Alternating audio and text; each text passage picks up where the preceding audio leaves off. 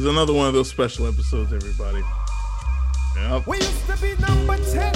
Now we permanent in one. In the battle, lost my finger. Mike became my arm. Pistol. We gotta let Wyclef rock for a little bit. You know what I mean? So. Come on, be easy now. Squeeze this shaman. Test Wyclef. See that flesh get scorned. Beat so bad, make you feel like you ain't wanting to be born, John. And tell your friends, stay the hell out of my Lord. Chicken George. So on February 13 of 1996, hip-hop supergroup The Fugees released the masterpiece, the score. It's a massive critical and commercial acclaim. This album helped to usher in two of hip-hop's greatest artists of all time.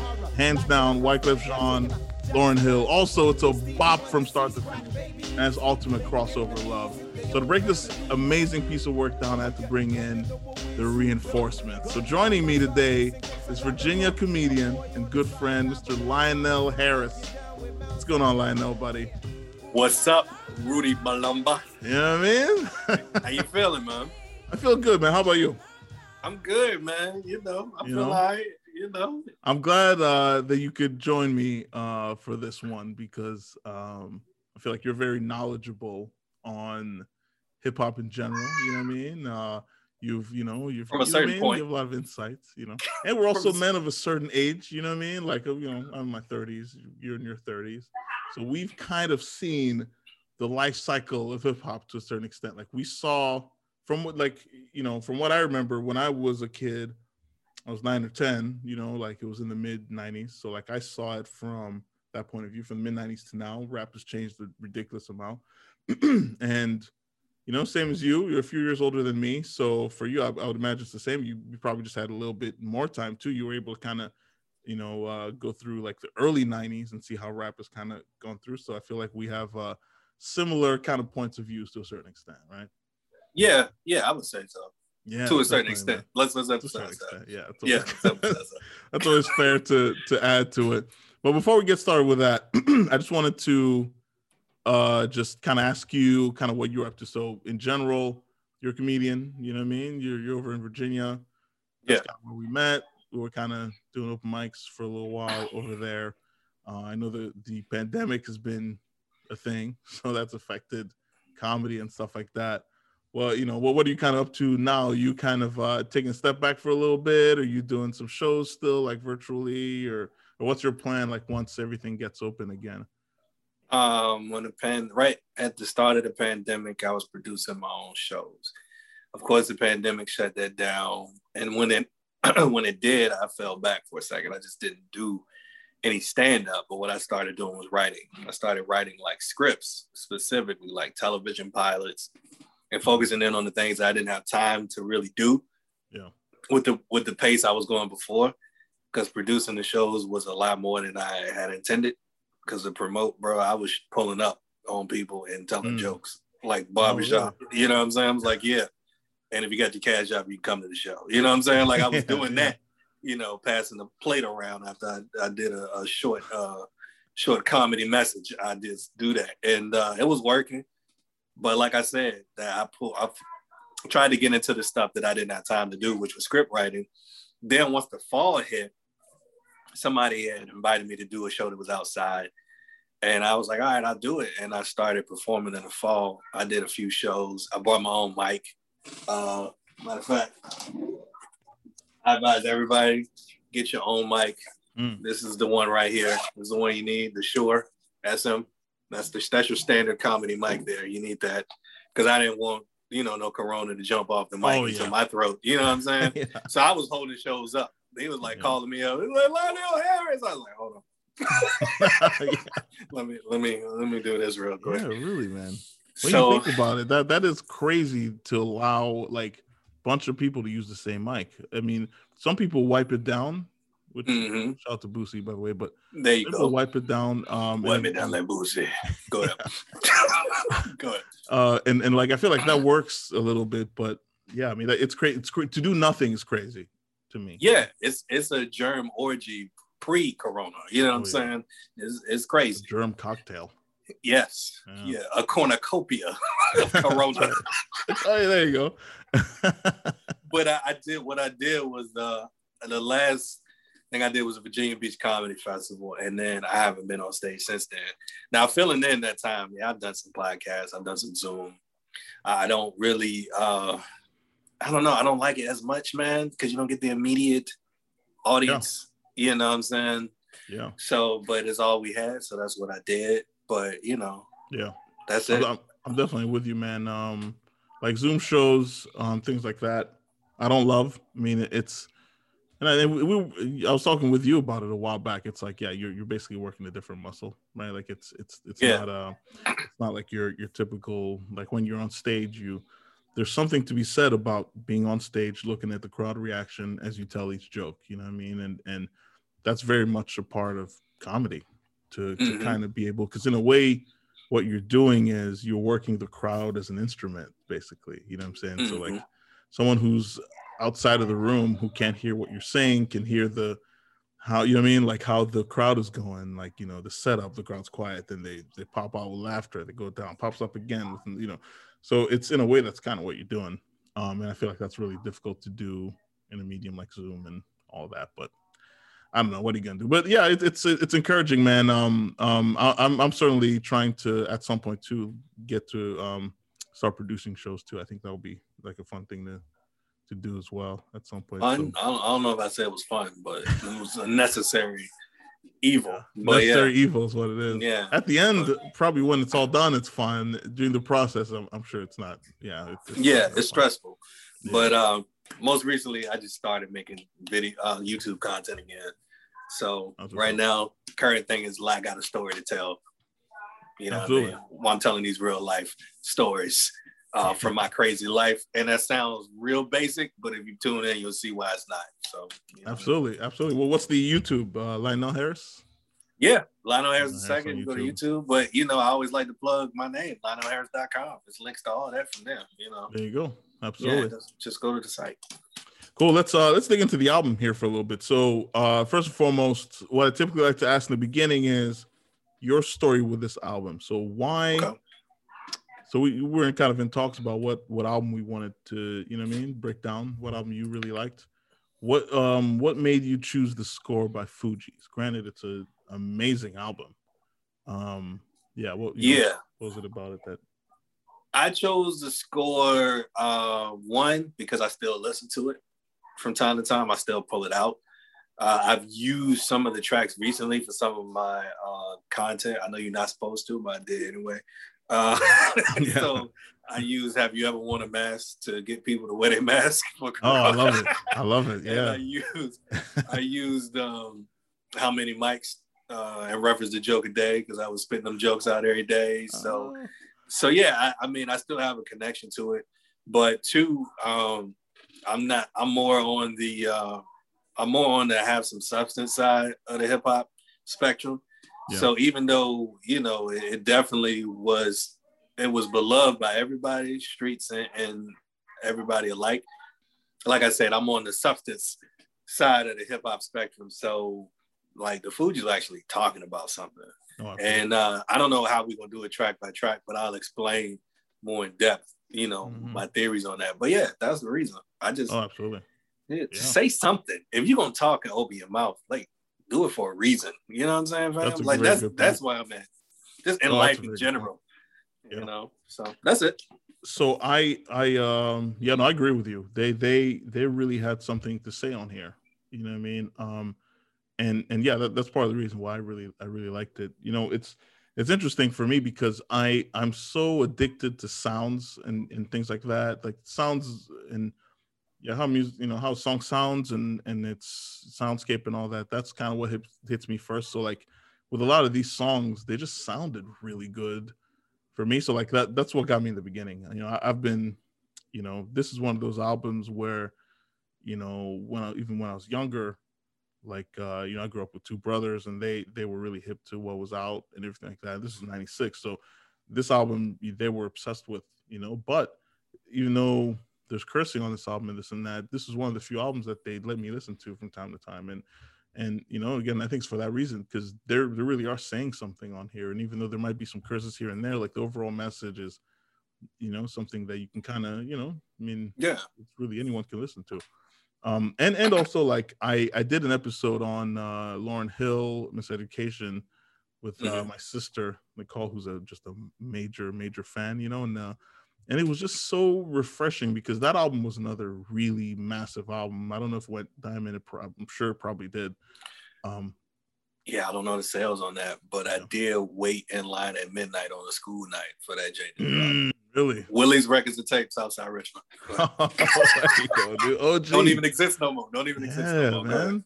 And I really missed that era too of getting physical copies of albums. I mean, because it was a school night though, fam. School night. On a school night. That was back when albums came out on Tuesdays. Yeah. So that was Monday night. I was going up on a Tuesday. I love it, dude. I was out there, you know what I'm saying? Yeah, man. On the corner, hoping I ain't getting drunk. Yeah, dude. Yeah, no, the album's amazing. Yeah, we spent a good amount of time talking about it, and one thing that became apparent to me is Lauryn did the same thing on her album. She had a certain ethic, you know, that came across to me. Like if she was going to talk about something, like you said, she was going to talk about something, it had to mean something. You know what I mean? It can't just sound good. There's got to be a message involved in it. And I mean, I think back to like some of her biggest hits. I think back to Doo-Wop, you know what I mean? I think back to like, you know, Everything Is Everything and all those songs. And yeah, she was talking about something. I mean, right? Doo-Wop was a massive song. It was on everywhere. It was on the radio for years. Yeah. And listen to what she's saying. It's life advice to people. It comes off to me like, you know, something that would be like in Proverbs or something. It's you know what I mean? Love yourself, girl. Yeah, exactly. Love yourself. And it's funny because it's to men and women too. Like she's talking to men too. You know what I mean? It's both. And it's very yeah. So kind of just mirroring what you're saying. I definitely see that here too. One thing I want to address before we really get into it is Lauryn Hill. I know we just talked about her. My God. Do you love Lauryn Hill as much as I do? Because I listened to this album and I was just, not only is she singing amazingly, but she is spazzing on everybody on this album. Good Lord Almighty. It's crazy, dude. She's a spitter, man. She's a true spitter. That's what people don't even really be giving her the credit for. Yeah. I feel like as far as, because I mean, they had the 2 albums, but this is where she really came into her own. Yeah, the man, I'm telling you, she dropped so many gems. Yeah, it's not a weak verse on there from her. No, not at all. It's not. My opinion, she had the best verse on every song. I'm sorry, the only one where it's kind of close is Zealots. I feel like Zealots, her and we're gonna get to song, but her and Wyclef Wyclef, you know what I mean? He had a pretty solid verse on there. I feel like they're fairly close, but she murdered all of them on every song. So it's not a competition. They're working together. It's all good. All together, music was great. Wyclef was they talk about that on the album. Yeah, that is true. Yeah. But yeah, no, Wyclef was great on this too. And I don't mean to, you know, disrespect Pras. Pras was good too. It's fine, you know. But well, you know, Pras knew what he was. He knew what his lane was. He knew his lane. Yeah, he didn't even like all. If you notice, a lot of his verses, he didn't even rap by himself. He didn't carry the whole verse, and it was shorter. Yeah, it was always short. Yeah, it was shorter, and it was like, and Wyclef would jump on that joint too to help him get through the end. Like, come on, man, you can do it. Yeah, he definitely did on Fugees. Yeah, Fugees, he had the shortest verse, and Wyclef came back in at the end of it. Yeah, he did it on The Beast Is Loose. That joint, all of them. He's like, should I slow down? No, kid, go faster. Like, it's like he couldn't. It's like, come on, Wyclef was in this corner, man. You know what I'm saying? Yeah, like, it's stick and move, baby. You on the ropes, you can get, you know. So Pras knew what it was. Yeah, he knew his position. No, honestly, yeah. If you think of the if you put him in terms of like the Miami Heat back in 2011, I know who Chris Bosh is. That's all I'm saying. You know what I mean? LeBron, Lawrence LeBron. You know what I mean? You know, Wyclef is D Wade, and yeah, we see Bosh over there on the side. No disrespect to Bosh knew what it was. And you in Florida, you might see him. Oh yeah. Boss might see me one of these days. Listen, man. I saw that she was talking. Listen, Chris Boss, my hands work though. You know what I mean? So like, you know what I mean? Okay, No. all right. So let's kind of get into the stick and move, like you're saying. All right. Yeah. Let's kind of get into the first thing, the album art. I think that's always the first part of the analysis here. So I'm gonna go ahead and share my screen. I have it up, and yeah, we'll go from there. See the cover there. So my impression of the Fugees cover is, first of all, I feel like I've seen this before. I think it could be. So basically, let me explain the cover. It's black, all black, and see there's three faces. There's Wyclef's face to the bottom left, and you can see his profile. There's Lauren in the middle, and you can just see her face straight up. And you have Praz on the bottom right, and you can see part of his face, but it's all very shadowy. There's text on the top left that says Fugees, and the score on the bottom right. It kind of looks like a mafioso kind of, you know what I mean? Like, yeah, you know, it looks like actually like the Godfather cover or something. Yeah. Which it could be what they're kind of emulating at the time. See, you know, this wasn't an era where kind of mafioso influence kind of rap was really big. Obviously, you know, Life After Death came out right after this, had a lot of those elements. The Purple Tape was in 95, kind of had a lot of those elements. And honestly, with some of the content on this album, especially the intro and some of the skits, it kind of sounded like that too. But what's your impression of the album cover there, Lionel? You know, honestly, I never really thought much about it. This is the most I've thought about it. Yeah. But yeah, it's definitely on that Marlon Brando, you know what I'm saying, Godfather type groove. So yeah, even down to the font choice. Oh yeah, absolutely. Yeah, that is true. Yeah, because like that F up there looks like a gun, kind of, you know, and the F in Fugees and yeah, the score. Yeah, that's definitely. And I mean, and I'm in the same boat. So like I never really paid much attention to it too, until actually right now. And right before we started the episode, you know, but yeah, I definitely do see that. I think it's pretty evident that that's what they were trying to do. So that's the album cover. I you know, again, I've said this on every episode, I'm sure, because a lot of the albums I've talked about have had relatively simple album covers. I feel like for me with album covers, less is more. On here, all they have is three faces and, you know what I mean, text in two places. You know, for me, like an album that has like minimal elements like on the cover and it sounds good, it makes the album even better to me. I think when you overlay too much and it gets too, I don't know. I feel like there's certain exceptions, because an album like To Pimp a Butterfly is an exception for that. The cover is out of this world. There's a bunch of different things going on there and stuff. Same with like the Beatles. You know what I mean? What's it called? Sgt. Pepper. There's a lot of different things there and stuff, but the album is good. So I think there's certain exceptions, but in general, yeah, like I would say less is more. All right. I want to say, like, off the record, I just saw your room, your background just kind of flashed out. Yeah, so I don't have a lot of, and I can show you this. I saw everything. I saw brand new socks and drawers. That's all. No. Yeah, no, it's you know, it's the weekend. You know what I mean? And there you go. There you go.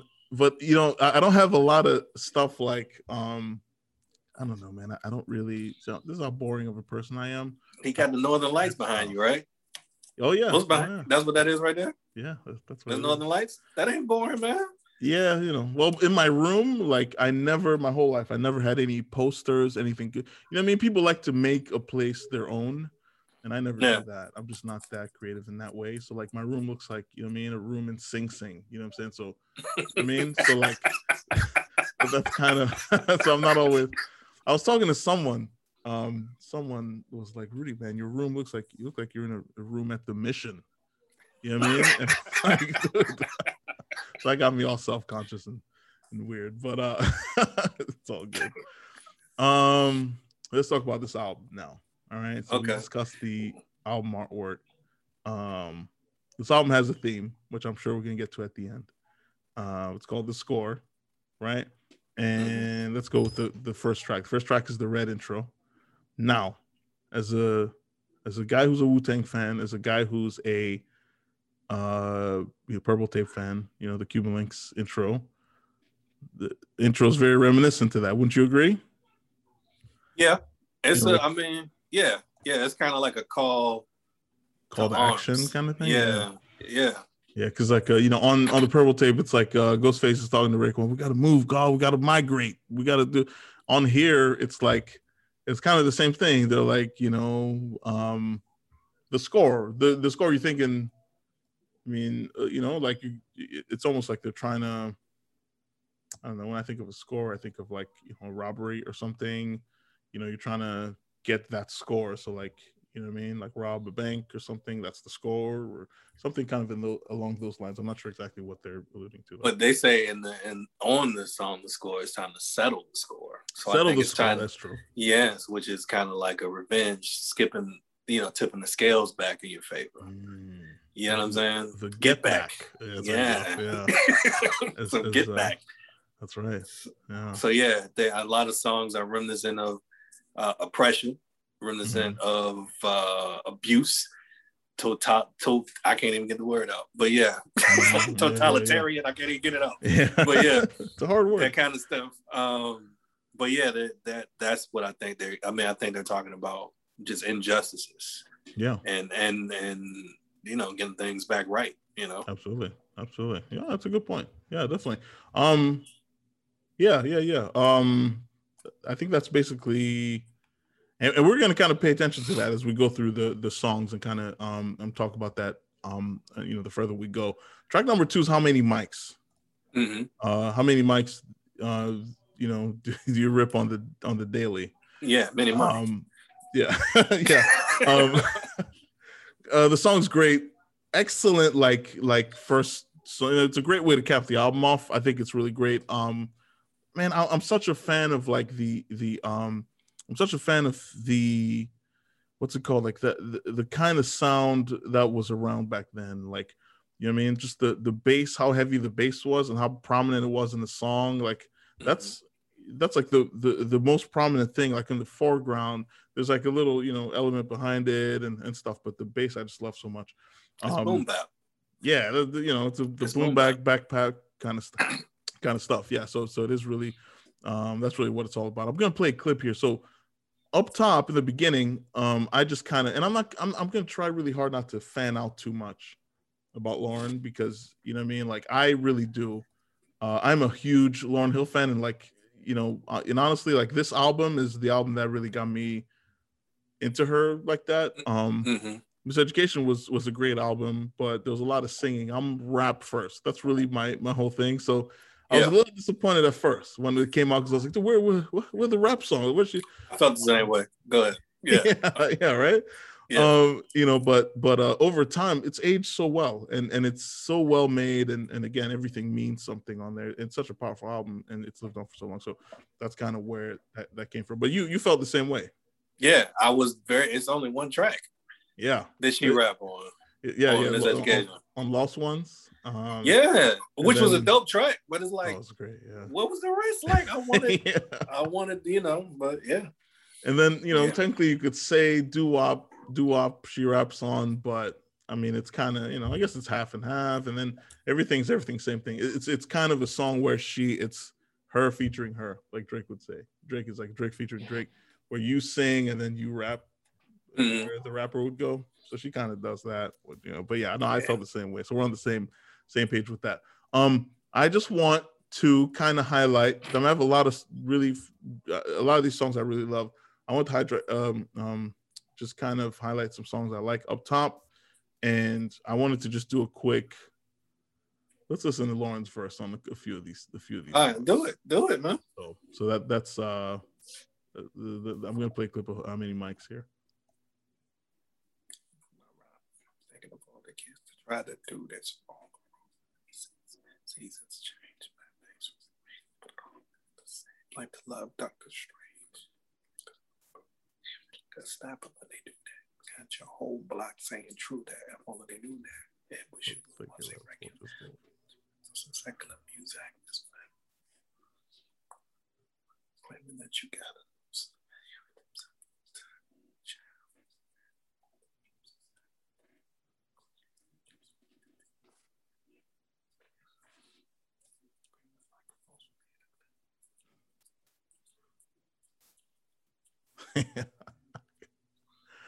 I could play the whole song. It was just that was magical. That was really great. Yeah.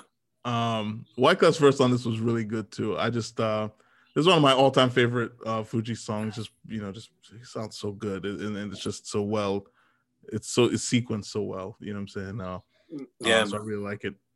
Certainly with this song, I feel like it's especially with what Lauren was talking about, it seems like a kind of cautionary tale for like a lot of rappers and stuff who are kind of, like you were saying, get started and for the wrong reasons and things like that. But I think they kind of touch a lot on this song more or less. I mean, well, what's your kind of take on this first track? I think it transcends even the game, because like when I listen to it, I sometimes think about comedians. I think about anything I'm doing. Like it speaks to me. Like we all got gifts, and we need to all use them the right way and for the right reasons and do the right thing with them. It's kind of like our responsibility, even though we don't want to accept it all the time. Yeah. But just even the way she's saying it, like to be spiritual without being spiritual. You sold your soul for some secular music that's whack. You know what I'm saying? Yeah. Like it's a secular album. You know what I'm saying? But she's talking about something. You know what I mean? Yeah. So if you gonna sell your soul for some secular music, don't do it for some whack. For why it's whack? Yeah. Yeah, say your soul for something good. Yeah, that's fair. You know what I'm saying? It's so many sides you could take to that. Definitely. Yeah, but I also think that she tried to address people talking about her rapping, because that's the part where you kind of faded out, where she was like, "Oh, contraire move for real. Don't you even go there. Me without a mic is like a beat without a snare." Yeah. I was gonna, from time to time I like to touch Twitter. You know what I'm saying? Even with some gems, generally from like a rap album or something. I was gonna put the Au Contraire Mon Frere bar on there, but. But it's definitely one of my I never looked at it like that, but it does make sense. So how many mics do you rip on the daily? You really also could, and I don't know if this is a reach here, but it could also just mean like how often do you work on your craft even? I mean, for extending how much work are you putting? Right. And like if it applies to kind of everyone, and everything, and I think it really applies to comedians kind of in a clear way, because how many mics, open mics, but whatever. That's just mics, period. Every time you get on that stage. That's true. Absolutely. Unless you got one of them white joints when they don't got a sound system. You have to talk. Yeah. You got to perform like a theater. But, how many literal mics are you ripping? So. Then track number 3 is Ready or Not. Now, this was a single on this album. I think it was the second single. This was the track that had just, in my opinion, it had a crazy crossover impact, right? Because this, a good way for you to tell just how successful a song is at the time was to just see how many spins it would get on MTV. On BET, it's one thing, you know what I mean? But on MTV, it's really another. So, like, I saw this on MTV all the time, and and I think it was a video that was actually, it seemed like it was really expensive to make and stuff, Yeah, like in a submarine or something like that. Yeah. It was something, if I recall. Yeah. That was the era when it was all about, what's your budget for your music video? Now it's like, music videos, I feel like don't have as much impact as they did then. But yeah, that was certainly in that era. The song is amazing. I mean, and then again, I mean, I could beat this theme to death, but in terms of performances, Wyclef's verse was great. Goodness, man, Lauren went in there and killed it. But I'm not gonna fanboy too much. It's too late. It was really, it was really great. It was really, really great. But the song is great too. I mean, what's your general thought on this song too, in terms of like the theme and everything that you were kind of talking about earlier on? Does the song kind of fit in it as well, or? Okay, if I'm being 100% honest, like singles, I'm cool on most singles. Like during that time, especially. Like I always was a B-side kind of guy. I wanted to hear what was actually on the album. The album cuts. Right. Like if I heard it and I liked it on the radio would make me hate it. Yeah. You know what I mean? So even though it was a dope song, like I can't even when I go back and listen to it, I skip all the singles. Yeah. Even though they're great. And I mean, I'm even gonna say Killing Me Softly, as beautiful as it is, I skip all the singles, man. Yeah, I can't do it because I've heard it so much. I just don't want to hear it no more. Yeah, so, and I'm in the same boat with you. Like as far as this album, like Radio Now is a song I'd skip a lot because again, I mean, it was around for so long and all that. This week, today and like Wednesday or Thursday, I went back and I was listening to the album and I said, yeah, let me just play it, and I got to tell you, I feel like, because since I've skipped it for a while, it felt good to listen to the full song again. And you enjoyed it. Oh my goodness, I really did. It was really great. Because you had the opportunity to miss it. Yeah. See that? That's part of the yin and yang of life. You know what I'm saying? It's sometimes you have to miss things for a little while until you can enjoy them. And yeah, that was certainly the case here. The song is great, but yeah, no, I do agree with you. Yeah, kind of, once you've heard something a bunch of times, yeah, you're kind of cool on them. But all together, yeah. I was gonna say I don't know how it fits in with the theme though, because I mean, this seemed like like they kind of had like some creepy love songs. Mm-hmm. You know what I'm saying? And this kind of because on the first album, Wyclef had the "I Wear My Sunglasses at Night to Spy on My Girlfriend," track, and this to me, this is kind of like in that same vein, like ready or not, here I come. You can't hide. I'm gonna find you. You can't tell a girl that now. Not not at all, dude. Oh, you get without consent. This is it sounds like this is a problem. Yeah. You got a restraining order. Yeah, man. Wow, that actually, yeah. I'm trying to think of just how if there's anything else in the verses they say that kind of support that. But I mean, yeah, you could interpret it that way. It does kind of come across like that a little bit. Yeah, certainly this is a song to highlight. But again, it's a popular song. It's one of the main songs on this album. So we can move right along to track number 4, which is Zealots. Now, again, another great song. I mean, the beat, I love the beat on this. You know the sample is? I don't know what it is. It's I Only Have Eyes for You, old doo-wop song. Mm-hmm. That's what that is. You know what, man? You know what I want to do? Because typically on this show, if there's ever covers, we listen to the original, and there's 2 covers on this album too. There's No Woman, No Cry, and Killing Me Softly. Mm-hmm. But I typically compare the original to this. What I like to do, I like to compare the sample if possible. If you cool with that. It was yeah, do it. It's really highlighted. I think the most because I think during this time is when the movie The Bronx Tale came out. Whew. Yeah. And that was part of the soundtrack. So I Only Have Eyes for You was on the soundtrack for Bronx Tale. And the sample that they use is kind of like just even a cut of the film score. But yeah, it's that song. I don't know who sings I Only Have Eyes for You, but yeah. The flamingos is what I'm getting here. I'm just gonna play up to the part where you hear it. Mm-hmm. Yeah. I don't know where they go, but I hear the same bass line. Yeah, I love it, man. Well, one of the things I really geek out about is samples. I'm a huge fan of that. Yeah, you can hear that here. It's a little sped up, but and I do love Wyclef's verse on here, but also his singing. I do too. Yeah. I don't know what he's talking about, but I like it. Yeah. I beg that you pray to Jesus Christ. Why? Oh, I'm gonna wait till he sings a few. He does a few bars too, because yeah, he really killed this. I'm gonna have to stop.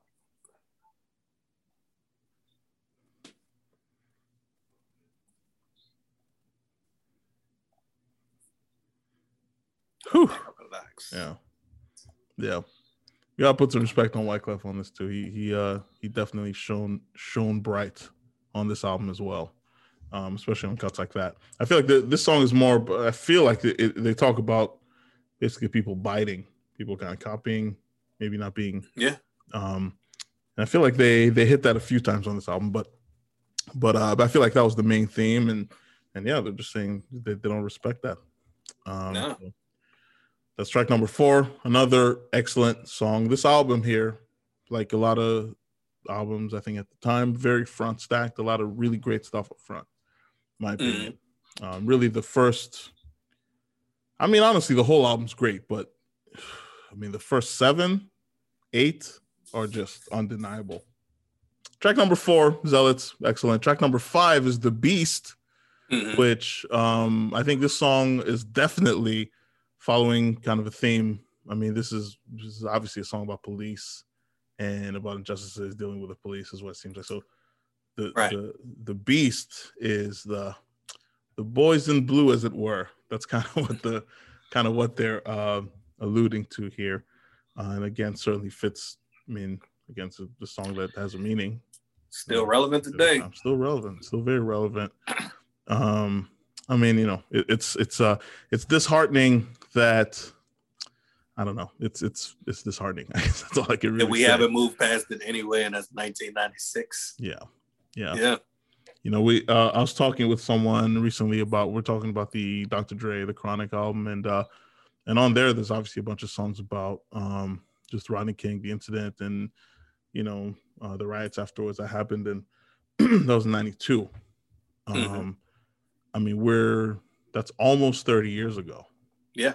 And after 30 years, I mean, last year we had just a string of incidences, and those are the incidences we know of.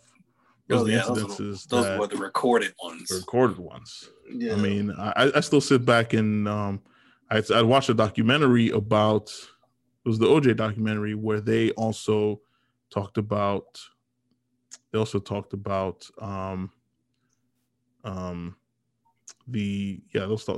LAPD and how they, and just the incidences dealing with that, like just all the stuff that the LAPD would do in their relationship with, Black America and just whatever. And they highlighted the Rodney King incident, and to just see all of that, to see how they were beating him up, and then to see all those officers just walk. You know what I mean? They showed all of them. They showed officers smiling and laughing afterwards, having a good time. Meanwhile, I mean, the way they beat that guys was just completely inhumane. And I don't know. All these years later, it's certainly a bummer. But what you can't disconnect from the history, and I think that's what people want to do. Yeah. So I mean, if the police and their hiring practices, were recruiting from the Klan and stuff like that in its earlier practices. Yeah, that's the foundation of the joint. Like, absolutely. So yeah, you got to address how things were set up. Yeah, in the beginning, Absolutely, that's a fact. Anybody out here dating would be like, I don't want to date somebody and start a relationship cheating. We both cheating because the foundation that you built a relationship on. You gonna be scared they gonna cheat on you. They gonna be scared you gonna cheat on them because that's how y'all started a relationship. You lose them the way you got them, is what they say. Yeah. Yeah, so if you start off cheating, how do you think they're gonna leave you? Right. But that is very fair. So the song "The Beast," good song again. A lot of great bars on there. Very captivating song in general. Let me highlight "Probable Cause" got flaws like dirty draws. Oh yeah, that was Prowse who said that, right? Yeah. Yeah. I don't know if that fully got flaws. So dirty draws have flaws. That was his point. Yeah. Yeah. So that's what he was like. The guy, he didn't even do his verse by himself. And like I said, Wyclef was like, should I slow down? Like the police behind him. He's like, nah, kid, go faster. Yeah, that was the one. Yeah. Oh my goodness, man. Like, dude, don't slow down. Yeah, please, exactly. Yeah. You know what I mean? Yeah. Take your foot off the pedal for a little bit. But, no, don't take your foot off. Oh, don't put it. Yeah. Yeah. No, push. Yeah. So that's certainly there's a very interesting skit too at the end of the song. Yeah. Which I love that skit, man. But we laugh. That skit used to make us laugh and laugh and laugh. And about them at the Chinese spot? Yeah. He's like, let me get some 4 chicken wings fried hard. Yeah. The 2 of you at once. I love that joint, sure. And then track number 6 is Fugees Law. Now, Fugees Law is the best song on this album, in my opinion. I know this was another hit. You disagree. That's cool. We could disagree. I think it's actually interesting if we both disagree. This song changed my I think it strong. And I'll actually tell you the story of it right now. So the song Fugees Law, it changed my life in the sense that so when I saw this video came on in 2005 or 95, and the video was captivating. It was a really great video just because they were running away from something, the law or whatever, like immigration or whatever it was. And it was really cool to see. Yeah, for ICE. That's what it looked like. It looked like they were somewhere else. It looked like they were in Haiti or something, and they're trying to escape Haiti or something. It looked like they were in some other nation. And at the time we were in Africa. We were in Botswana. And I don't know, man. I saw that and I was like, yeah, I can see that because, we emigrated from the Congo kind of in a similar fashion. Basically, there was a war going on. We're refugees, basically, right? So we got on a boat and kind of crossed the border. We went to Botswana from there, you know what I mean? And so, like, when I saw the video, I could relate a little bit because I was like, oh, this is kind of cool. They're doing what we did. Granted, they were full on being chased and they were running away and stuff. So, 1, that was cool. 2, again, the rapping on here was amazing. And I just, at that point, when I saw the video, heard the song, I was like, I love whatever this is. This was really the introduction of hip hop for me. Like, this was where it all started because it was just so well executed. You know what I mean? The song is catchy. The beat is unbelievable. I know the sample for this one, by the way. I don't know if it's off the top of my head, but I heard it right before this. Excellent sample. And what is it? I looked it up right before this, so I can't remember off the top of my head. Never mind. I messed you up. Yeah. Keep going. Keep going. But yeah, like, this was really the point where I love hip hop, basically.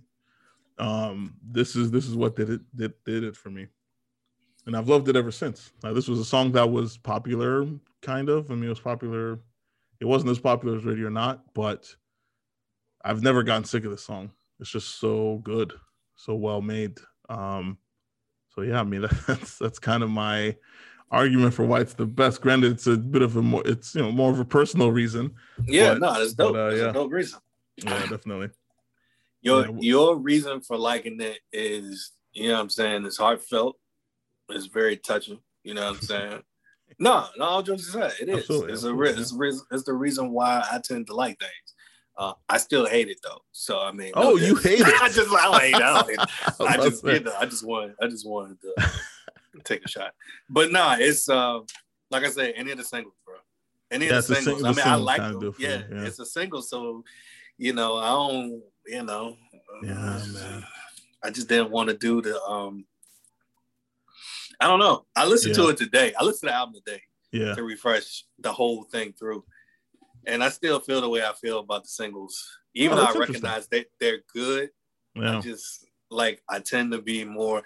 I'm just that dude though. I'm always like a B-side. I always end up liking the songs that aren't as popular. Yeah. No, I understand that. So how about this? When you first heard the song, what was your take on it? Like, I guess the first time you maybe heard it on the radio, or you know what I mean? Honestly, I don't really remember. Not the first time. Yeah. But yeah, I don't know. Like the Fugees album, I guess because of how much play they were getting. Mm-hmm. I was surprised by how much I liked the album. So for me, like singles to me were no indication of even what the album was going to be. And when I was coming up, because like singles was like standalone, popish kind of things. Yeah. and then you didn't really get into the meat of an album until you actually got it. So I tend to like, I mean, any album that you name, the song that I probably like is probably not the song that's the, you know, one, yeah, the commercial airplay joint. Yeah, you know, always what? Been like that. Yeah, I'm trying to think of some albums like that for me where, yeah, like the album's out. There's like a single that's out there that's just going crazy, but. Right. And then you just go like, you know, you kind of roll your eyes to it because, you know, it's so popular and all the people talking about it and everything. Right. And you just, but then you buy the album and the actual album cuts are, you know what I mean? Like way better than you think it would be based on what you heard on the radio or whatever, anywhere else. You know, yeah, like I totally get that. I think an album like Jay-Z Volume 2, I think was like that for me because Hard Knock Life, Hard Knock Life. Okay. Yeah, because Hard Knock Life, the song was out and stuff, and everyone loved it. And I was like, oh, this is Annie. You know what I mean? I don't like this. You know what I mean? Granted, I grew to love it later, but and then he had like Can I Get It? That was on there, and a few other songs where it's like, ugh. But then you buy the album, it's amazing. You know what I mean? Yeah, I know. And that song was another one. That song went crazy. It was everywhere. Like it was. It was annoying and all that. But yeah, like that was an album that I went back and listened to, and I actually thought was great. Another example of that is actually Limp Bizkit. Significant Other by Limp Bizkit. All right, and I know I'm usually embarrassed to admit that, but listen, let's, you know what I mean. I'm gonna keep it because I don't know if you ever listened to that, but you know, I mean, they got a lot of airplay. I never bought the album, but I was familiar with them because they were on everything. Oh, yeah. And then like when Eminem came out, he was talking about them all the time. He was always talking about people like that, Limp Bizkit, and you know what I'm saying, Durst and Christina, and all them, yeah, Christina, yeah. He was always talking about stuff like that. So, so I knew of them, but I never like copped a Limp Bizkit album. Yeah. You know, yeah, but then my musical tastes were more homogenous during that time too. Oh yeah, absolutely. Yeah, absolutely. Same here. I think at some point it kind of changed a little bit. The only reason I actually got the album, which was later, was because of that song with Method Man and Together Now, which was I think produced by Premier, DJ Premier. But yeah, it's basically I'm just kind of mirroring what you're saying. Though I agree with you. I feel like this was kind of also at an era where I feel like the artist would have the album down, and the label would go, okay, now we need the singles, and then they kind of come in later and put them in. I don't know if that's exactly what they did here. They might have, but I feel like that was a typical kind of thing people would do. So you kind of have a few songs that, like you're saying, stand alone. They're kind of just made to be like the hit song. To get attention, yeah. Kind of that doesn't jive from the album. But Fugees, I think is great. But I think, again, it's another one of those things where it might not necessarily fit the album itself, because I feel like the song is just kind of like, you know what I mean? This is that Fugees law. This is what this is. It's an anthem track, and it was reminiscent of their actual name. I mean, their own branding. Yeah. So I mean, it wasn't totally off brand, but it was a little out of place for me as far as the theme goes. But if I lived the life you live, I would totally understand. You know what I'm saying? What you're saying, and that joint makes total sense. Oh yeah. Bro, if you a refugee, how you ain't gonna mess with the Fugees? The Fugees, exactly. The refugees. You know what I'm saying? Like, this song is made for me. This is crazy. Like, what, you know what I mean? Like, right. That's really what it seemed like. Let's highlight it for a second, man. I mean, it'd be like, yeah, if a group was called The Black People, you know what I'm saying? And you never see the Black people make music, you be like, hey. So like, no, why do you like this group, The Black People? Can't really. Yeah, I don't really know. Articulate. Something about it. Yeah. Yeah. I can't put my finger on it. Yeah, it's certainly really good. Let's just kind of play a clip of this too, just for reference. No, do it, man. I mean? Do it. Get your life story out here, man. Oh yeah, absolutely. your autobiographical song out here, man. Now I love this. So like, in terms of the music, that lead line right there. Mm-hmm. Oh my God, that's just so. It sounds so good. I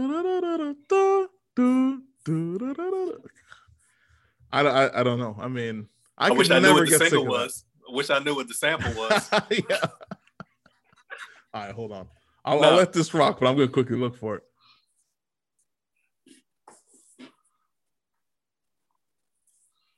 I'm kissing a razor blade. It's a violent song. Violence.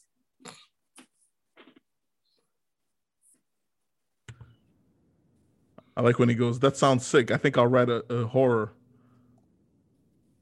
Just in case I got to run. Trying to front like it now. Okay. Yeah, excellent track. So I want to point out how Wyclef, being a preacher's son, a lot of his imagery is super biblical. Oh, okay. He does it in every track. Even in, like, you know what I'm saying, the track we just did, you know, I beg that you pray to Jesus Christ. Right here, the boy on the block from Babylon trying to front like he down with Mount Zion. Like everything is super like biblical. Yeah. Throughout the whole. Yeah.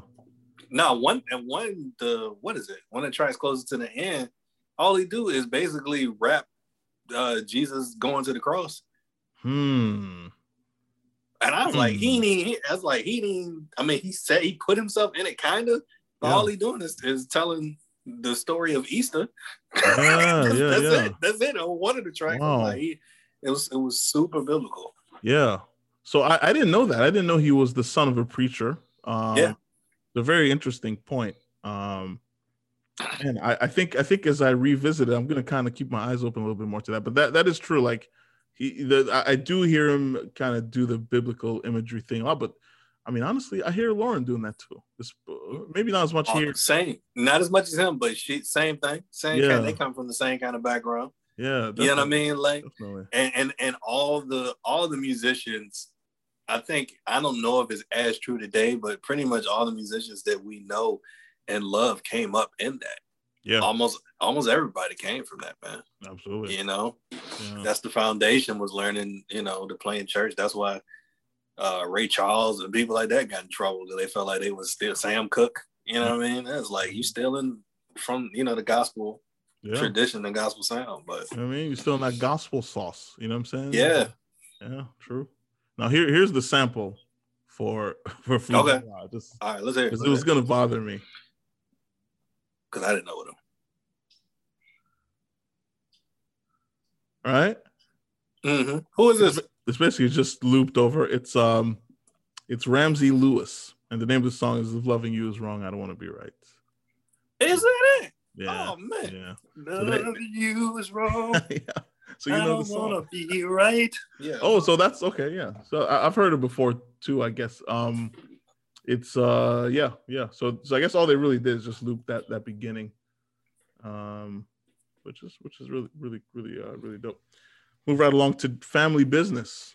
This has the first feature of the album. It has John Forte and Omega. I think Omega is the one doing the hook, and John Forte has a verse, like the second or third verse on this. Hey, how you feel about John Forte? I think John Forte can really rap. I love hearing him on songs. Man, I really like John Forte, man. I always did on this joint. He has such a unique approach. Like nobody raps like him, and I noticed him on this album. I was like, who is this dude? Pandemonium strikes at 12 o'clock midnight. I was like, who is this dude? Yeah, absolutely. Who is this dude? And then I remember I saw him, and like some of the stuff he was talking about on the album, like I just pieced together. Like you think you bigger because you moving like crack and stuff like that. But you know, John Forte got in trouble for weed. I don't know if you knew that. Oh, I didn't know that. He got arrested. Like not just like a dime bag. Like he had a whole like tractor trailer. Like what? Yeah, he was moving like serious weight of weed though. Yeah. So this is kind of why we haven't really heard from him in a while. I mean, I remember him in the late 90s. I think he had an album out. And there was some song he had that was out that I think was, I don't know if it was, you know, super mainstream big, but it was out there certainly. He kind of flipped into singer-songwriter mode, and he stopped rapping as much. But yeah, the time that he got in trouble was around this time though. It wasn't. Oh, okay. Yeah, that wasn't why. Like he didn't fall off because he doing a bid, and then he started. I mean, his style kind of changed a little bit. Yeah. Wow, he that's kind of interesting. got into that you know, acoustic unplugged groove. You know what I mean? Okay, I got you. Yeah. Same thing Lauren got into after Miseducation. Yeah. That unplugged, earthy. That's the blanket word for it, earthy. Yeah, no, I really did like John Forte a whole lot. Actually, one of my favorite albums of all time is the it's the Carnival, what White House Carnival, and I know he was on a few songs on that album, but obviously the big song was Staying Alive, the kind of the remade version. Oh yeah, and yeah, he was great on that. He was so. John Forte was cool cat, man. Yeah, and honestly, it was brothers like, and if I'm being totally transparent, it was brothers like him. It was a dude. I remember this barbershop in Richmond. It was called True Dream on South Side of Richmond, and it was a dude in there that looked just like John Forte. And man, this dude was so cool. So like he used to walk around in flip flops and socks and show, but like you couldn't tell this dude and nothing, man. You couldn't tell me he ain't had a secret sauce for cool.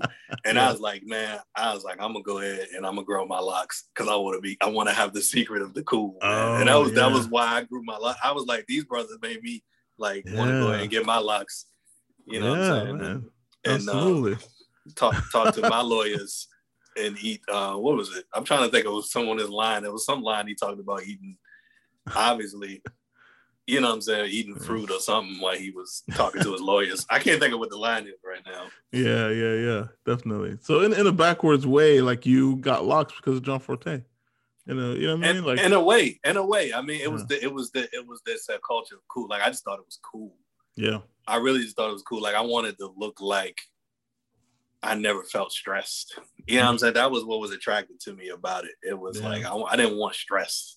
Yeah. I want to be cool. You know what I'm saying? No matter what, under pressure, under fire, you know what I'm saying? Just always be cool.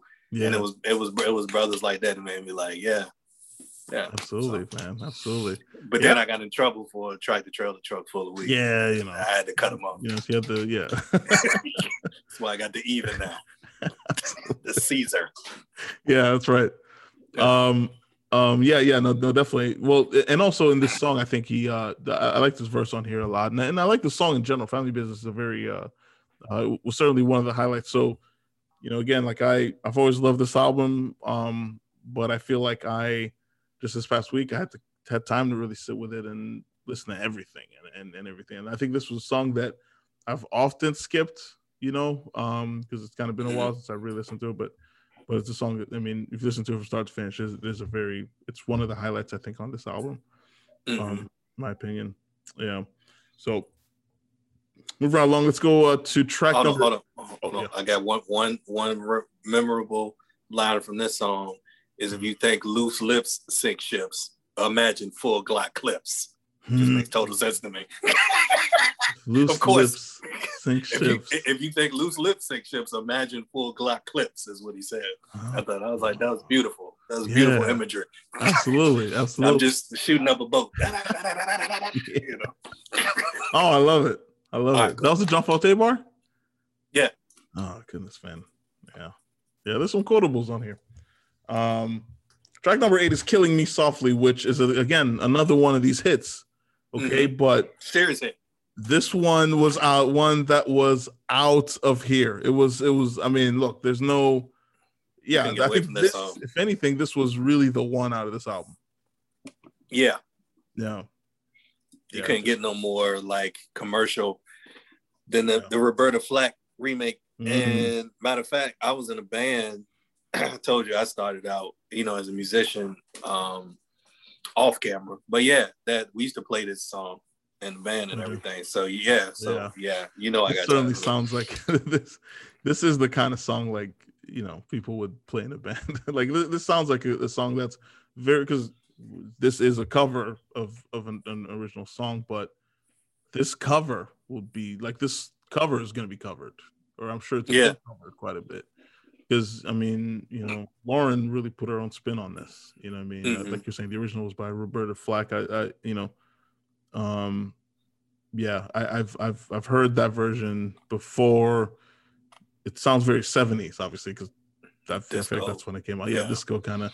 And she really kind of made it her own. I feel like with covers, that's what the goal is, right? You want to take the song and you want to just add your essence to it.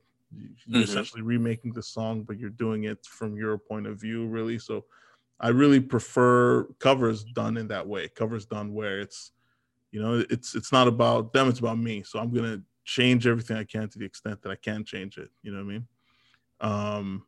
Not necessarily stripping the soul out of the other one and then adding yours in, but a mixture of sorts, kind of.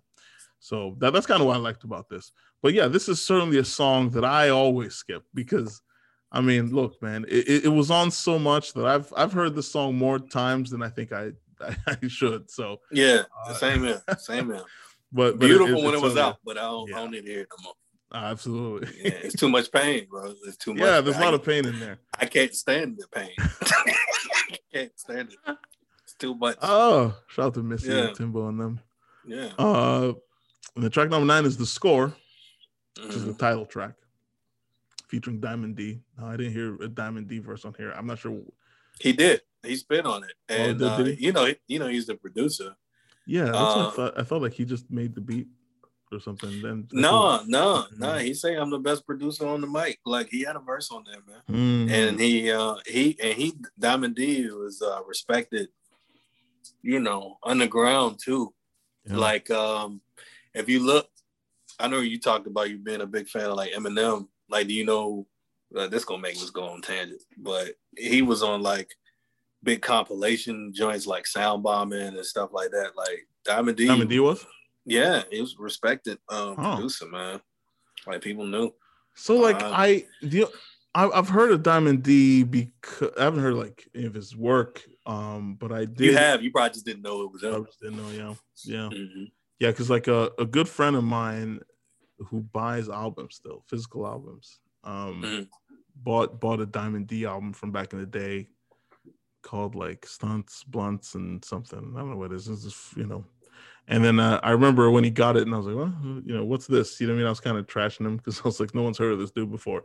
But turns out he's like a hip hop like legend. Hip hop royalty, man. Yeah. Yeah. So I haven't heard a lot of. Well, again, I might not have been aware of a lot of his stuff, but I mean, on this track, on The Score, like the beat's great. I really like the song a lot. And I mean, if he did the beat and all that, I mean, that obviously that's it's a work of his that I. If you hear that squeaking noise in the background, that's my dog with his toy. Is that coming through loud? No, not really. Actually, I could barely hear it. Yeah.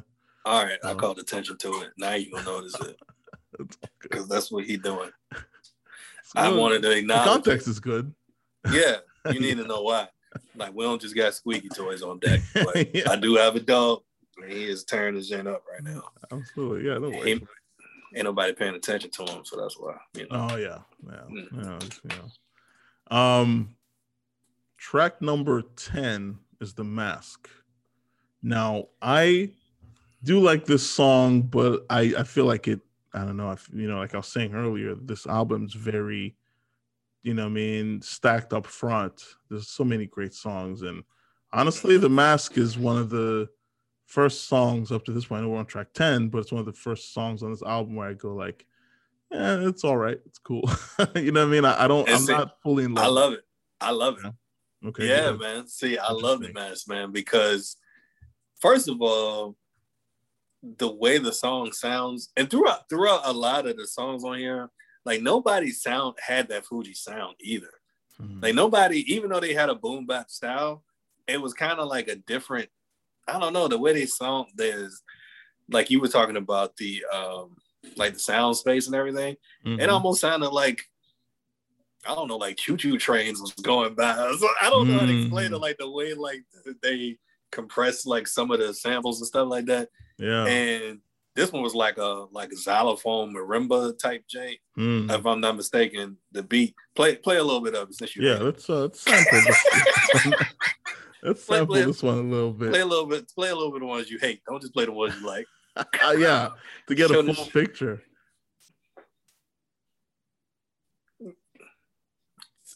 See, that joke has an interesting sound. Like, yeah. taking orders. It's yeah, like the bass is very it seems like it's well, I don't know if it was done live or if it was a sound that they took from something else, but I mean, it sounds like something that was taken from like a standing bass or something like that. You know what I mean? Or one of these, you know what I mean? Because it's very like the doom sound and all that. Nah, that's electric. That's an electric bass. Yeah, that's somebody playing along. I think, I believe. So it's live, definitely, you would say. Well, I don't know if it's live, but you know, sometimes because it's a sample in there. Mm-hmm. But I think like even if the bass is there, sometimes they'll layer it. You know what I mean? Okay. With like a musician, a studio musician, or something like that. I don't know if they did or not. They did something to emphasize that bass because it's kind of got like it's funk. Yeah. If you listen to the bass line, it's actually funk. So it's not like a jazz. I don't get that jazz upright feel. Okay. Play that again. Play it again. Yeah. Let's let me challenge you. Challenge them ears. You know? Yeah. Doom. Yeah, that's somebody doing an electric. Okay. Yeah. I mean, it makes sense. I've heard like live bands. I guess it depends on who, because I've heard some live bands play electric basses that sound like that. Yeah. Yeah, I mean, it's like he just sliding the string. Okay. Yeah. That's all he's doing. You know. Yeah. Well, fair enough. Yeah, with different kind of beat on this, but I feel like that's what. Again, that's kind of part of what kind of took me away from it. I like it. That's why I like it. I don't. Man, I love stuff that's fresh because my ears get like what is the word when it's like you know the thing if like you hit the same note on the keyboard over and over again, it's almost like torture. It's like you got to change it. You got to go up one slightly or something, or it's like a form of. It can be like a form of torture. Yeah, and it's like, so that's when I hear the same thing over and over again, I get ear fatigue. Oh, okay. You can get like ear fatigue, like, you know, if you ever make beats or do anything, you listen to the same thing over and over again, you loop, like you get ear fatigue. It's actually like a form of torture. It's actually torture. Yeah. So like when I hear something that's fresh like that, that's what makes me light up. So it's the same thing with my comedy. Like you was talking about the type of jokes you like earlier. If I can't predict your punchline, I'm with you. Yeah. If it's funny and I don't know where you're coming from, I'm there. Same thing with the music. Everything is like it's so that's why I like that song. But I like what he's saying. I mean, it's an interesting story. Talk about him working at Burger King and the dude trying to get him to snitch on the other employee. Like it's I don't know. It's interesting. Yeah, you're right about that. Well, yeah, in terms of the content's really great on this. Yeah. Yeah, even more. And Lauren verse, you know, talking about she tried as a dude from back in the day.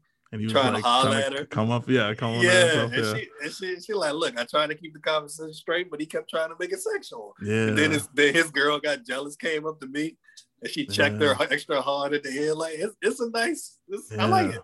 Yeah, true. It's nice. Yeah, no, it's it's a song I like. No change. No change.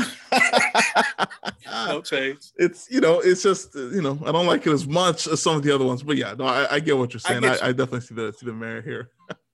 I get why. I forgot to touch on something too. We passed the track, and I don't remember which Lauren verse it was. Hold on, dang, I can't. I need to see the track list. Yeah, sure. But Lauren, this might be what I'm thinking about too. Well, when she said, like I add a motherfucker so the ignorant niggas hear me at the end. Yes, that's the one I was thinking about. I wanted to highlight that too, but I forgot. I love that. Yeah. Bro, so the ignorant people hear me. Yeah, I'm going to tell you why that verse is so hot. The first time I heard that song, I got lost in the verse and was not paying attention to the specifics of what she was saying until she said that. I was like, she's talking about me. To be honest with you, I think the same thing happened to me. Yeah, because it's with her doing that, it's like she kind of breaks your attention, right? Like you're in a way. I mean, again, you were just talking about the thing with punchlines and stuff.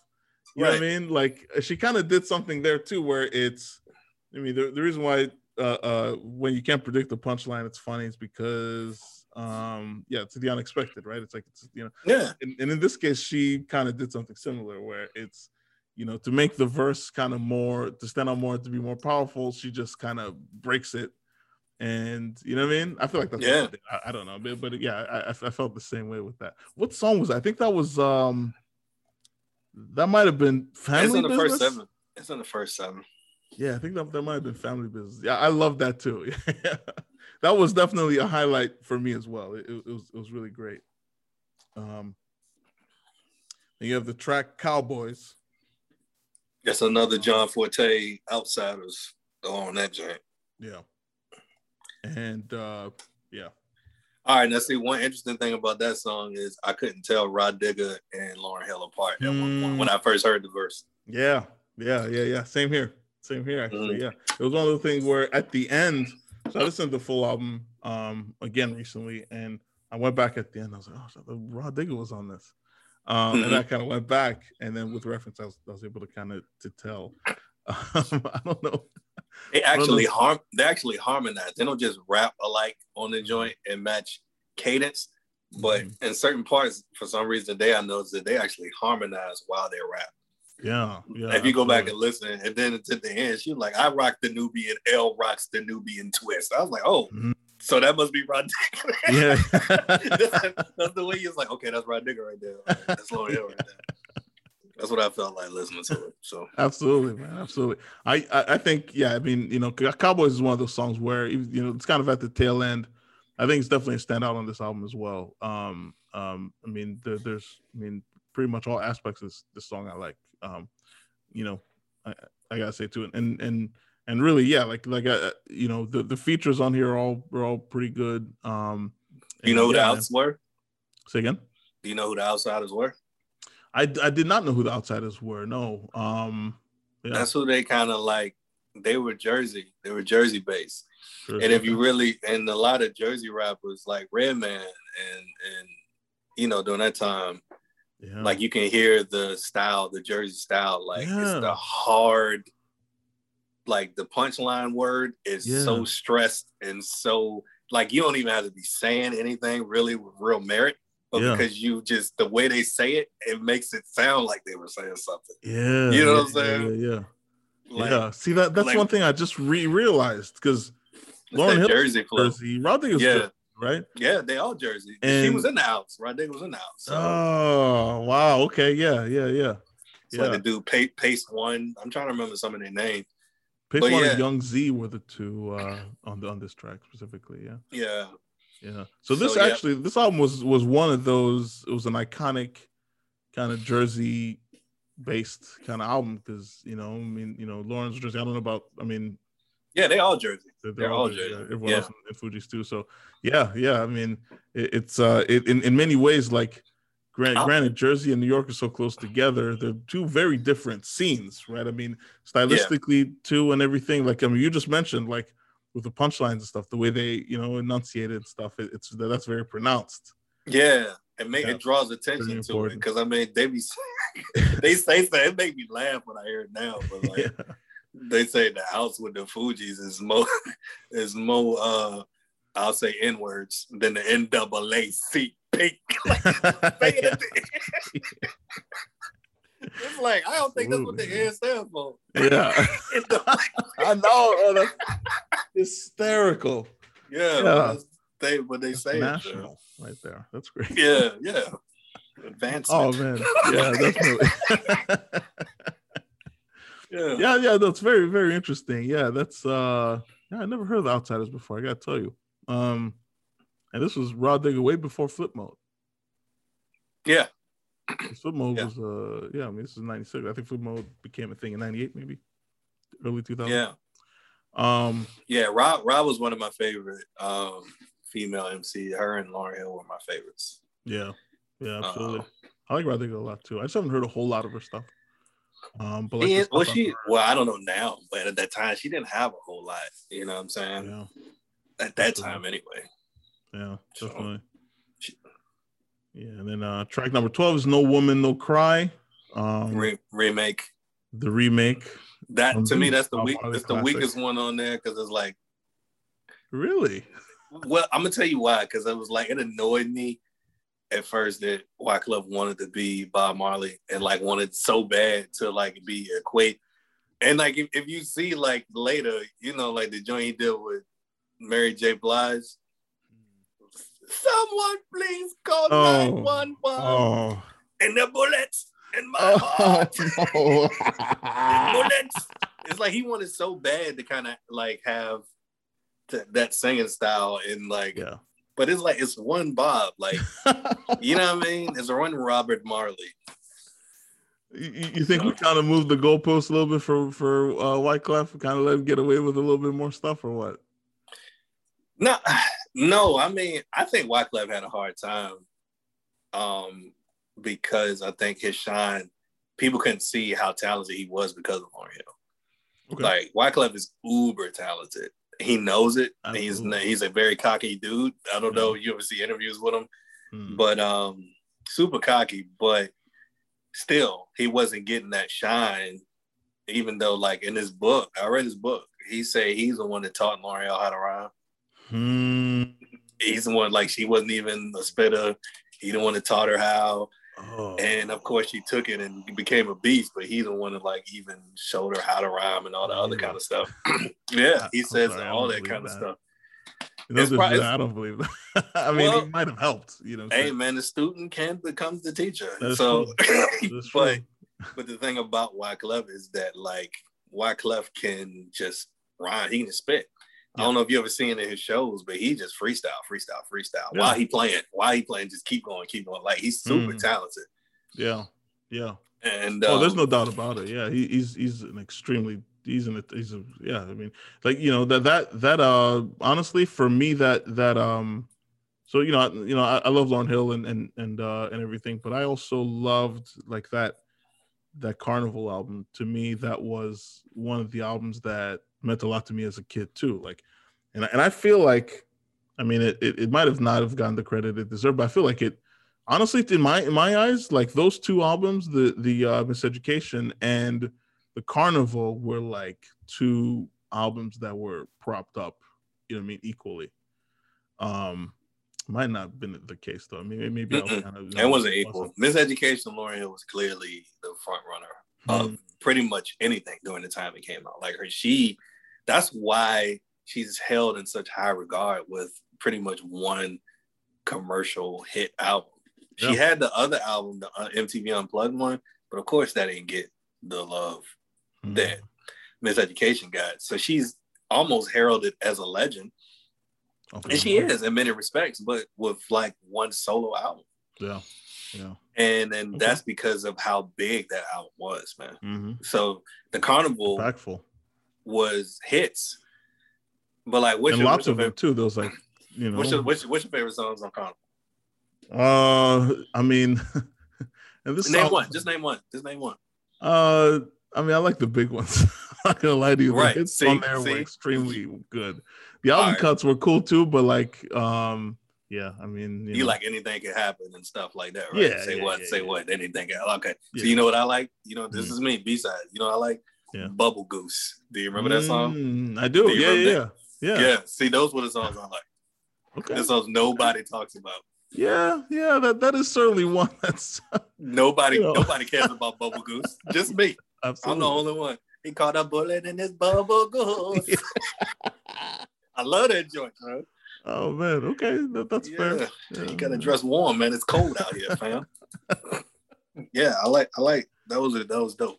Yeah, but see, that's how I don't know why I'm like this, but I just am. I'm so I don't know. Got to make sure I'm not being contrary for the sake of being contrary. Yeah. Sometimes I just be like, why do I just like this? It's different. Well, it does make sense to kind of go against the general, you know, the general thing, you know what I mean? But, you know, some things are just so good. It's undeniable. But I definitely get what you're saying. I am one of those people too where, you know, I think more dealing with bands and stuff like that. If a band that I really like really popped off, now everyone's talking about it, and I'm definitely always the guy who goes, I like their old stuff, you know what I mean? I like the stuff before they were like they hit the mainstream, or you know, So because they use it because you can't mimic the hunger. Yeah, you can't mimic the hunger. You know what I mean? I've seen people that were nowhere, and they toured or whatever, and they were hungry. You love it, and then you get that album, and they get that success, and it's like, oh, that wasn't what I heard. You know what I mean?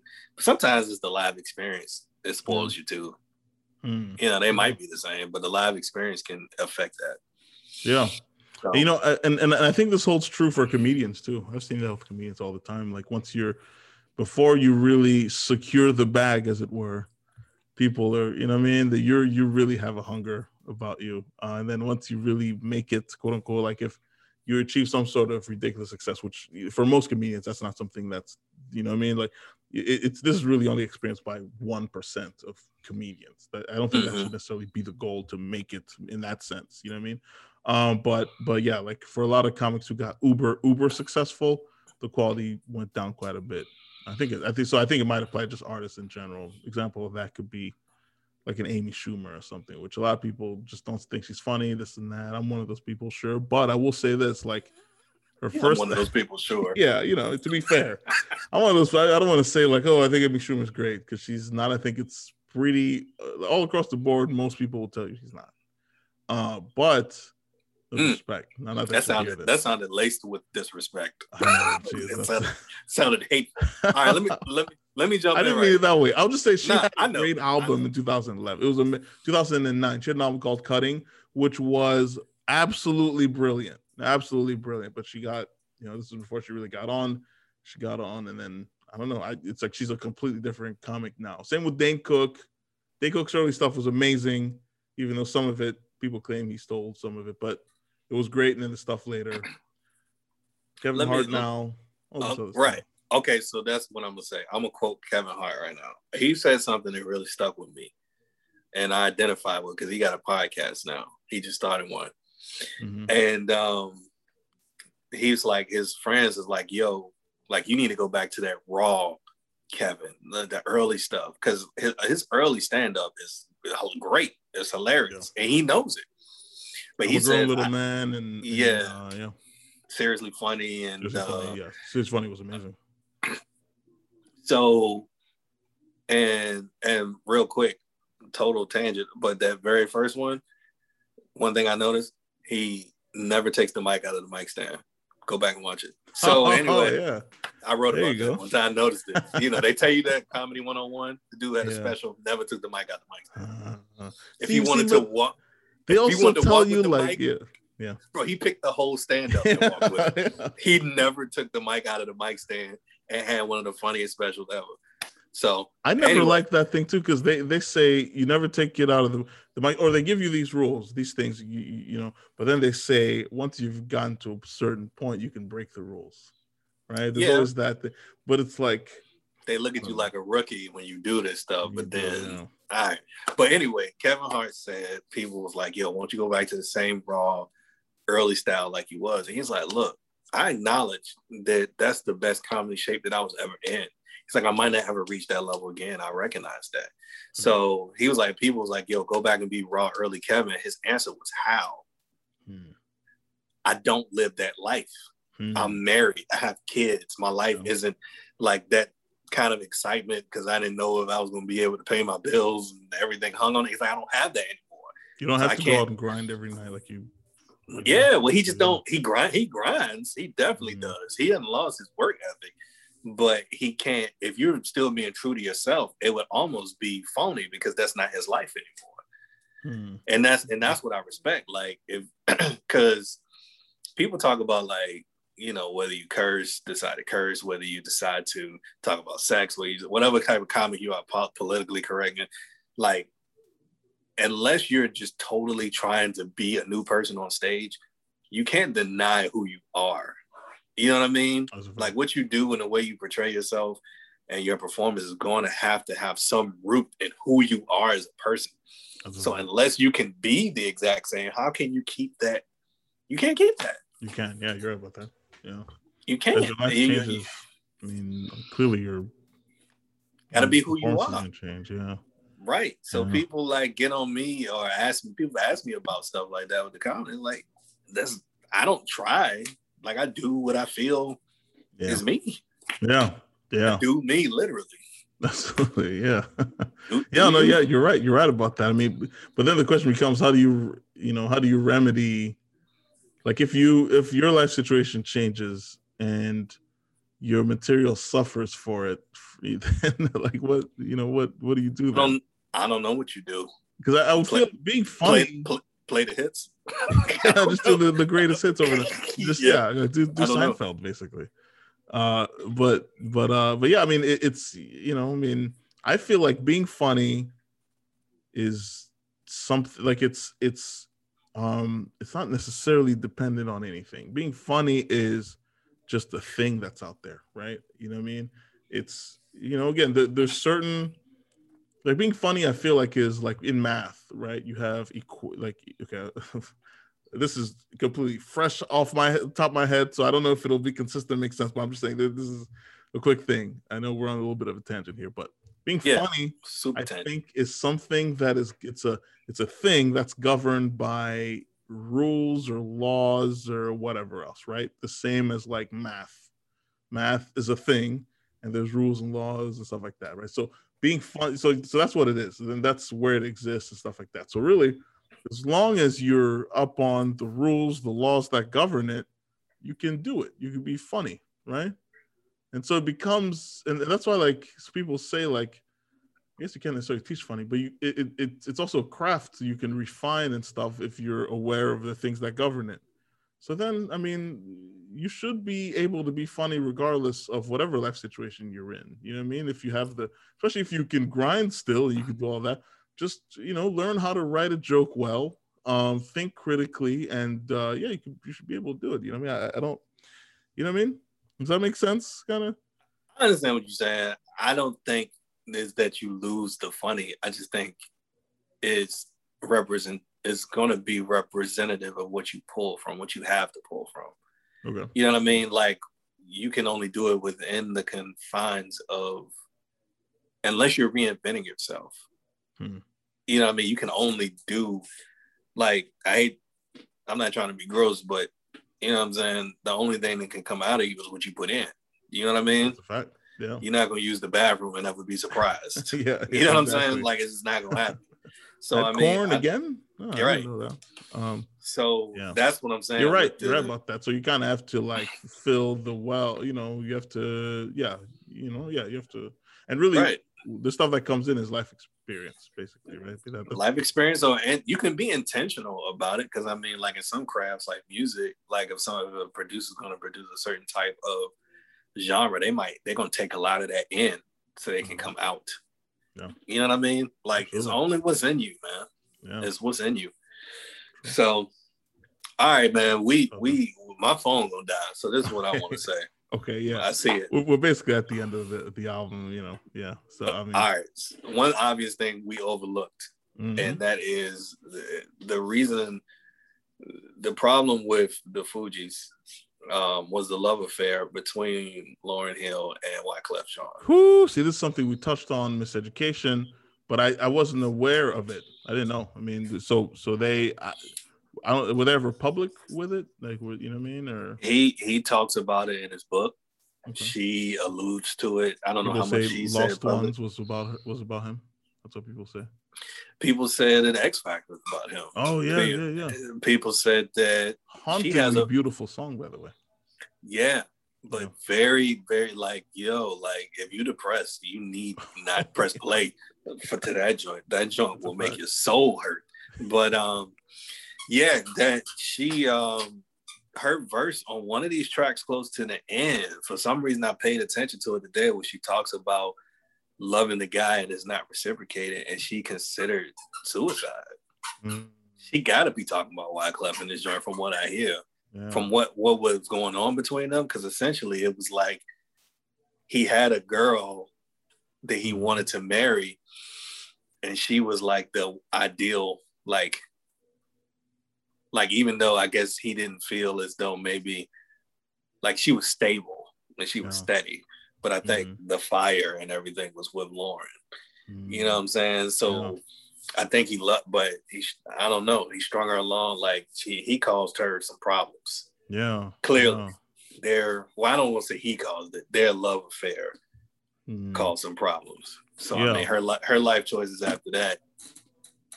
No, that's why when you know what I'm saying? Why we ain't never get no more real good music from Lauren, man? You know, I don't know. That's a big waste.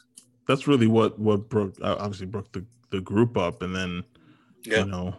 But if she was dealing with that and she did Miseducation, you know what I mean? She was able to pull it together for that. Good Lord, man. Just, you know, I mean, granted, I mean, again, if she's talking like suicide and stuff, obviously that's extremely deep wounds and stuff. She said, she said she considered, what is it? Manifest. On Manifest, that's the verse. If you listen to that joint, it's like, yo, like the way she talk about, like the way that song is produced, because it crescendos the whole time in that verse, and then it's real violent drums as they get to the end of the verse, like, and you feel, and then the stuff she's saying in that joint, like to be right there on the same song with the dude and like making the music with him, and even though that's what's the problem's going on, like, what does that do? So that is very intense. Well, let me ask you this: in general, if we're talking about the importance of this album, like obviously, I think we kind of have an idea of the answer to this question, but what kind of legacy do you think this album left on hip hop? It gave, well, first of all, it would be what I consider, and I know this is argument, and this is yin and yang, but this is what I would consider to be real hip hop. And it was real hip hop, and it went diamond. It had ultimate commercial success, and it was just hip hop. You know what I mean? And so I think this obviously spoke to the powers that be, that this art form was here to stay, because it was in question for a long time. Like people realized the success and everything that it could have. So maybe some bad came out of it, and maybe some good came out of it, because what they do with hip hop. And I know you could argue is really just perpetuate a lot of nonsense, and they still do. It's like, let's get these kids to be stupid. Get this on the radio. That's me. Of course. I'm like you said, I'm a dad now, so that's my perspective.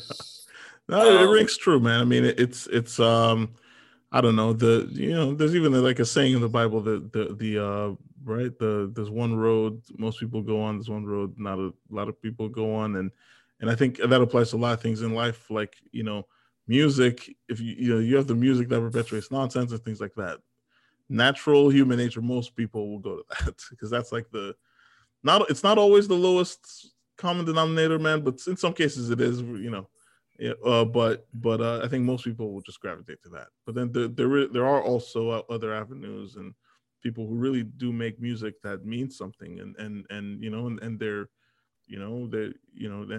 super into it, and they do it for a purpose, for a higher purpose, or whatever it is, but they make music from their soul, basically, is what it is. Like they're what's the word? The word is they're authentic about it. And they actually have something to say. And I feel like those people are out there, but again, it's just not for everyone, I guess. People think it's mutually exclusive, like you can't think or have any substance and actually dance, or what I'm saying? Just like, there's room for everything, but just like, it's too much. It's too much of the just, what I'm saying? NAACP out there. Too much of that, man. Absolutely. It's too much. So is that something you kind of rage against, or do you just kind of? Man, I don't even feel like I'm relevant in the conversation. You know what I'm saying? Because at this point, even though I am only, even though I'm still like in my 30s or whatever, all this gray and everything is portrayed me in a persona. You know what I'm saying? I look like a mortgage loan in the face. So it's not really, I just look responsible. Ain't nobody listening to this dude no more. You know what I mean? People don't ask you how you feel about the new, you know what I'm saying? The new, you know what I mean? The new Trippie Redd, the new, Nah, they don't really be calling me about it. I mean, the new Money Bag Yo, the new, you know what I'm saying? The, nah, they don't. Perp. Nah, they don't be doing it, and they should. They shouldn't. They shouldn't. Yeah, they shouldn't. Because I mean, I can't like every once in a while I'm surprised. It's not that I don't listen to anything that's current. I just listen to the current stuff that got substance. Yeah. That's just how there's stuff out there too. I mean, there's still a lot of great stuff. Yeah. It's still music with substance, man. And I like it. Yeah. That's what I'm drawn to. But that's me as a person. Yeah. Like I said, I'm always countercultural. So there it is, man. Bubble Goose. Bubble Goose, exactly. That's... what was the other one you hated? The track you tried to spin and pretend like you liked it on this album. What was it? The Mask. The Mask, yeah. That's me. Yeah, which I don't hate. It's just, I felt like it was a bit of a... I don't hate exactly. I don't love it. It's all valleys and peaks on here. Granted, they're all, you know what I mean? But there's some valleys, you know what I mean? Like, it's just going to happen. That's part of the...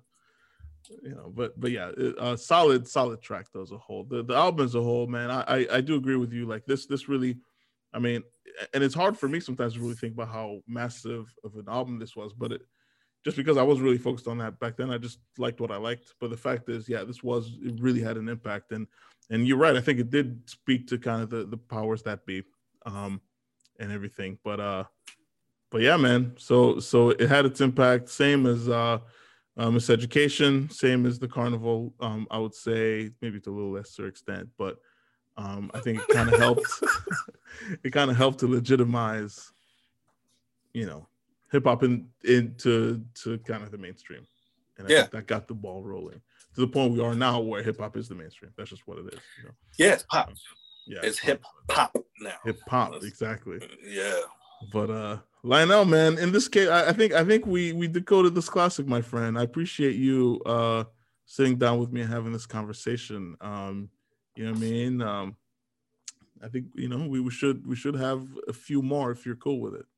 Yeah, man, I'm open with it. Hopefully, no squeaky toys in the background. You know what I'm saying? I didn't even hear it, dude. I heard like 2, and that was it. So it's all good, man.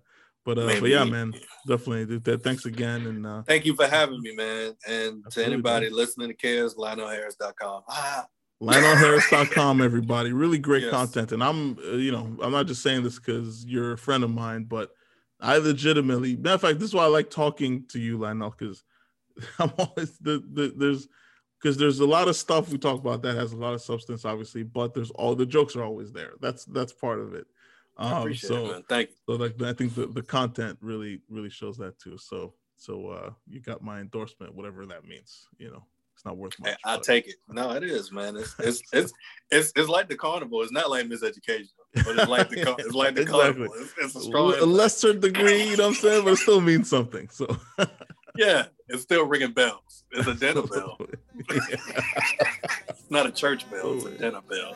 Oh yeah. Nah, I appreciate it. Thank you. Thanks again. Jesus Christ, why? Oh Lord, Father, don't let him bury me. Whoa. I horn MCs like Mephistopheles, bringing swords of Damocles. Secret Service keep a close watch as if my name was Kennedy. Abstract rap, simple with this street format. Gaze into the sky and measure planets by parallax. Check out the retrograde motion, kill the notion of biting and recycling and calling it your own creation. Feel like Rockwell, somebody's watching me. I got no privacy, whether on land or at sea. And for your biting zealots, your raps are cacophonic. Hypocrite, predict, but deep inside you wish you had the pop hit. It hurts, don't it? A refugee come to your turf and take over the earth. Yeah. See, my rhymes are the type of fly rhymes that can only get down with my crew. And if you try to take lines or bite rhymes, we'll show you how the refugees do. Yeah, behold, this my old manifold on your rhymes. 2 MCs can't occupy the same space at the same time. It's against the laws of physics. So we bet your sweet dreams break up like eurythmics. Rap rejects my tape deck, ejects projectile. Whether Jew or Gentile, I rank top percentile. Many styles, more powerful than gamma rays. My grammar pays like Carlos Santana plays Black Magic Woman. So while you fuming, I'm consuming mango juice under Polaris. You just embarrassed, cause it's your last tango in Paris. And even after all my logic and my theory, I add a motherfucker darker, so you ignorant niggas hear me. And remember, take notes, cause I sold my rap oats. Before you biting zealots, here's a quote. Another MC losing life tonight. Oh, I beg that you pray to Jesus Christ. Why? Oh Lord, Father, don't let it bury we. You can try, but you can't divide the tribe.